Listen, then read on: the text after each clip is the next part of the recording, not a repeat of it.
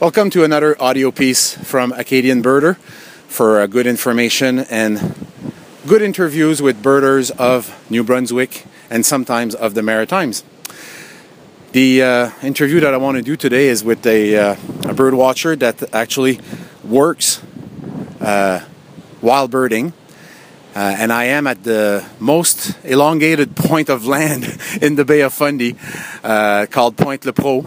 Of course, in order to be here, we have to have a security check done. We have to have our name on a list. And I am standing by the lighthouse here at Point Le Pro, New Brunswick, right now. Like I said, in the middle of the Bay of Fundy, and there's a little shack close to the point with some windows, and there's two guys in there. One that came with me here this morning, Roger Leblanc, very well-known birder and TV director here in New Brunswick. And the other guy that is with him is a guy who's here quite often. His name is Richard Blacquiere. And the little shack that I'm talking about is a bird observatory. So I'm getting at the door here and it says Point Le Pro Bird Observatory, a project of the St. John Naturalist Club. And this place is also declared Important Bird Area of Canada. Point Le Pro Maces Bay, Important Bird Area.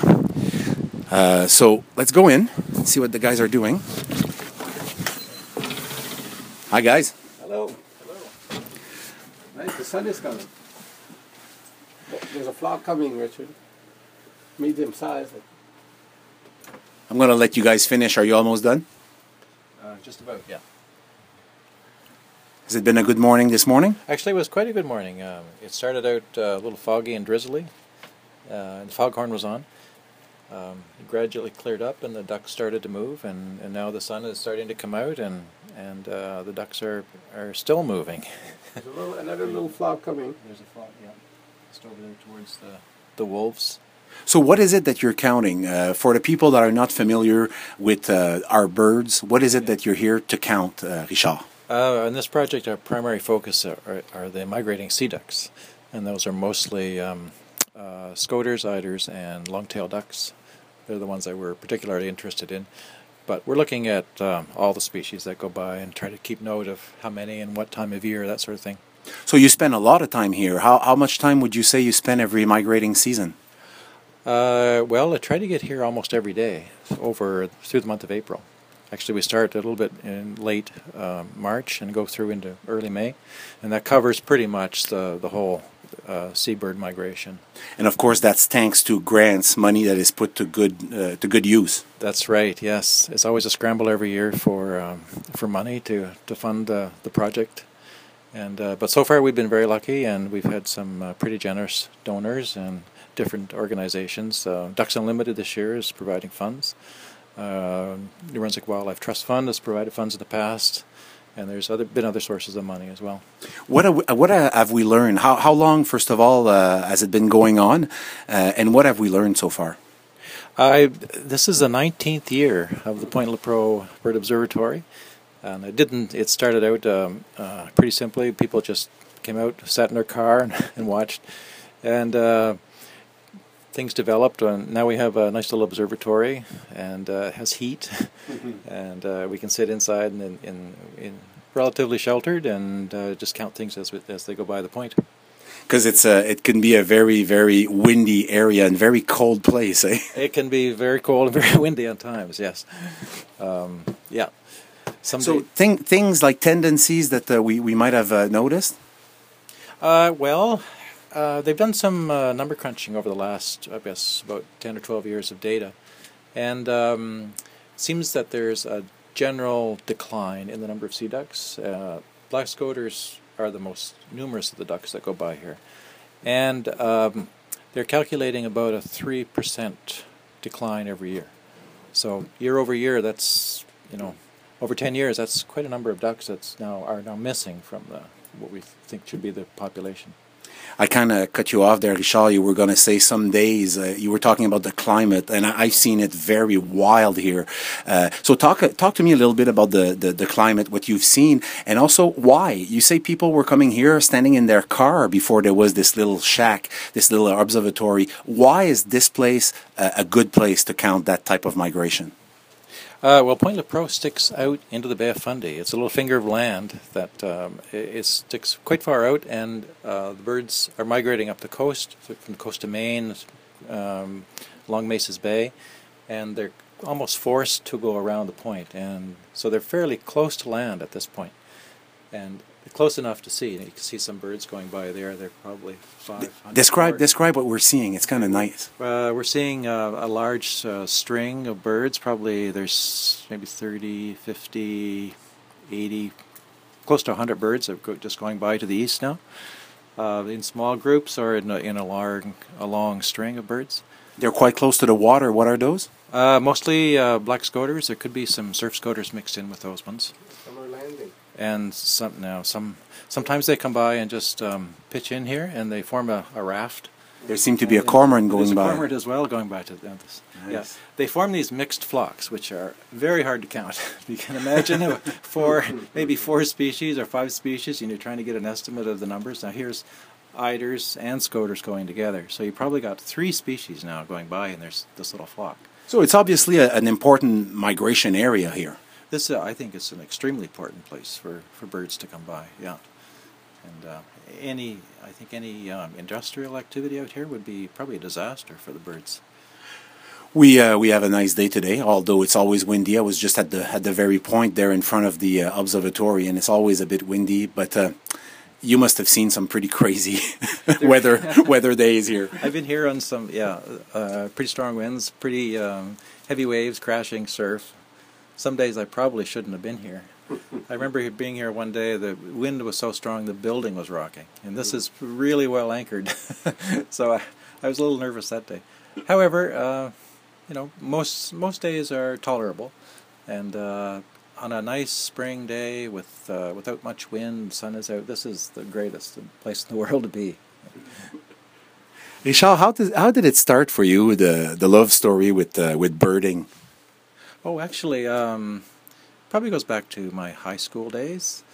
Kind of just marginally interested. My mother was a little interested in birds, and so I went to university. Actually got more interested in botany at the beginning. I was planning to become a botanist. Then I got a job for 2 summers banding birds in the Tentamar Marshes. And so I went from there to graduate work at Memorial and worked on birds there, and things kept on going. Got jobs with the Canadian Wildlife Service doing summer work for them, and just sort of kept my hand in it through the years, through contract work and that sort of thing, consulting work. And I'm sure you're doing like other people, other birders that do contracting work in this field. I'm sure you go birding for your own leisure. It's a hobby and a profession, yes. most times. A way of life. A way of life, pretty much. Yeah. The other work I have to do that isn't birding related is really just work, whereas this is quite enjoyable out here. What is Richard Blacquiere, the human, getting out of this activity? Not necessarily the job, but this passion that you have developed for birds and for birding, for the natural world around you. What do you get from that? Well, I think I guess you do feel connected to nature when you're out birding. It's when you're sitting home and on your computer and that sort of thing. It's kind of an artificial existence. Yeah. But when you're outside, pursuing the feathered prey, you might say, you do feel like you're connected to nature, and it's it leads you to other things. When you're outdoors, you're obviously interested in the weather. I've been kind of interested now in the atmosphere and what goes on in the atmosphere, and it takes you different places. You're forced to travel when you're hunting for birds, and so you combine all these things. That sort of a central focus is the bird, but you branch off into these other areas. There's always a question that non-birders ask to birders all the time. Birders don't like that question, but I will ask it to every birder that I interview. What's your favorite bird? Yeah. And why, of course? Why? I don't know. I can give you a pause for that. To think well, about it. I've always liked yellow warblers. For some reason, I don't know. It's just they're just kind of simple. They're pretty. The markings are not. Describe a yellow warbler for our listeners. A male yellow warbler is pretty much just a yellow bird with some red streaks on the front. And for some reason, I don't know, that's always appealed to me. And I banded quite a few of them when I was working on the Chantamar marshes. And whenever I had one in my hand, I thought, now that is really, for being so simple and yet so beautiful. Yeah. Richard, it's kind of and I'm going to finish with this, but it's kind of funny. You're talking about bird banding. You have experience in bird banding. I do too. I've done over 250 hours of banding, and there is different schools of thought out there when it comes to bird banding. What is the experience that you got out of it while you were doing that type of work? And do you think it's important that we would still do that? Well, I think nowadays where people can radio tag things, bird banding is probably becoming less important. I think originally the idea was that we would know where birds started and where they ended, and so get an idea of the range, that sort of thing. With the radio tagging now, I think it becomes simpler, and probably you get more and better information from that sort of thing. So bird banding may not be as important. And I'm going to turn this at an age where people are always looking for sensation. They look for something extreme all the time. They want to have hands-on experience. Do you think that bird banding could be used as an educational tool? Oh, very much so, yeah. I think when you band birds, you realize how different they look in the hand than they do in the bushes. So you get to realize that there's two levels of... how should I say this? Sometimes when you think you know something really well and you see it in a different context, it takes you by surprise. Sometimes seeing a bird, we're used to looking at these ducks at quite a distance away, and I saw a duck at the museum the other day, and it threw me for a bit, but it was one of my black scoters. It's going by, so. That kind of thing.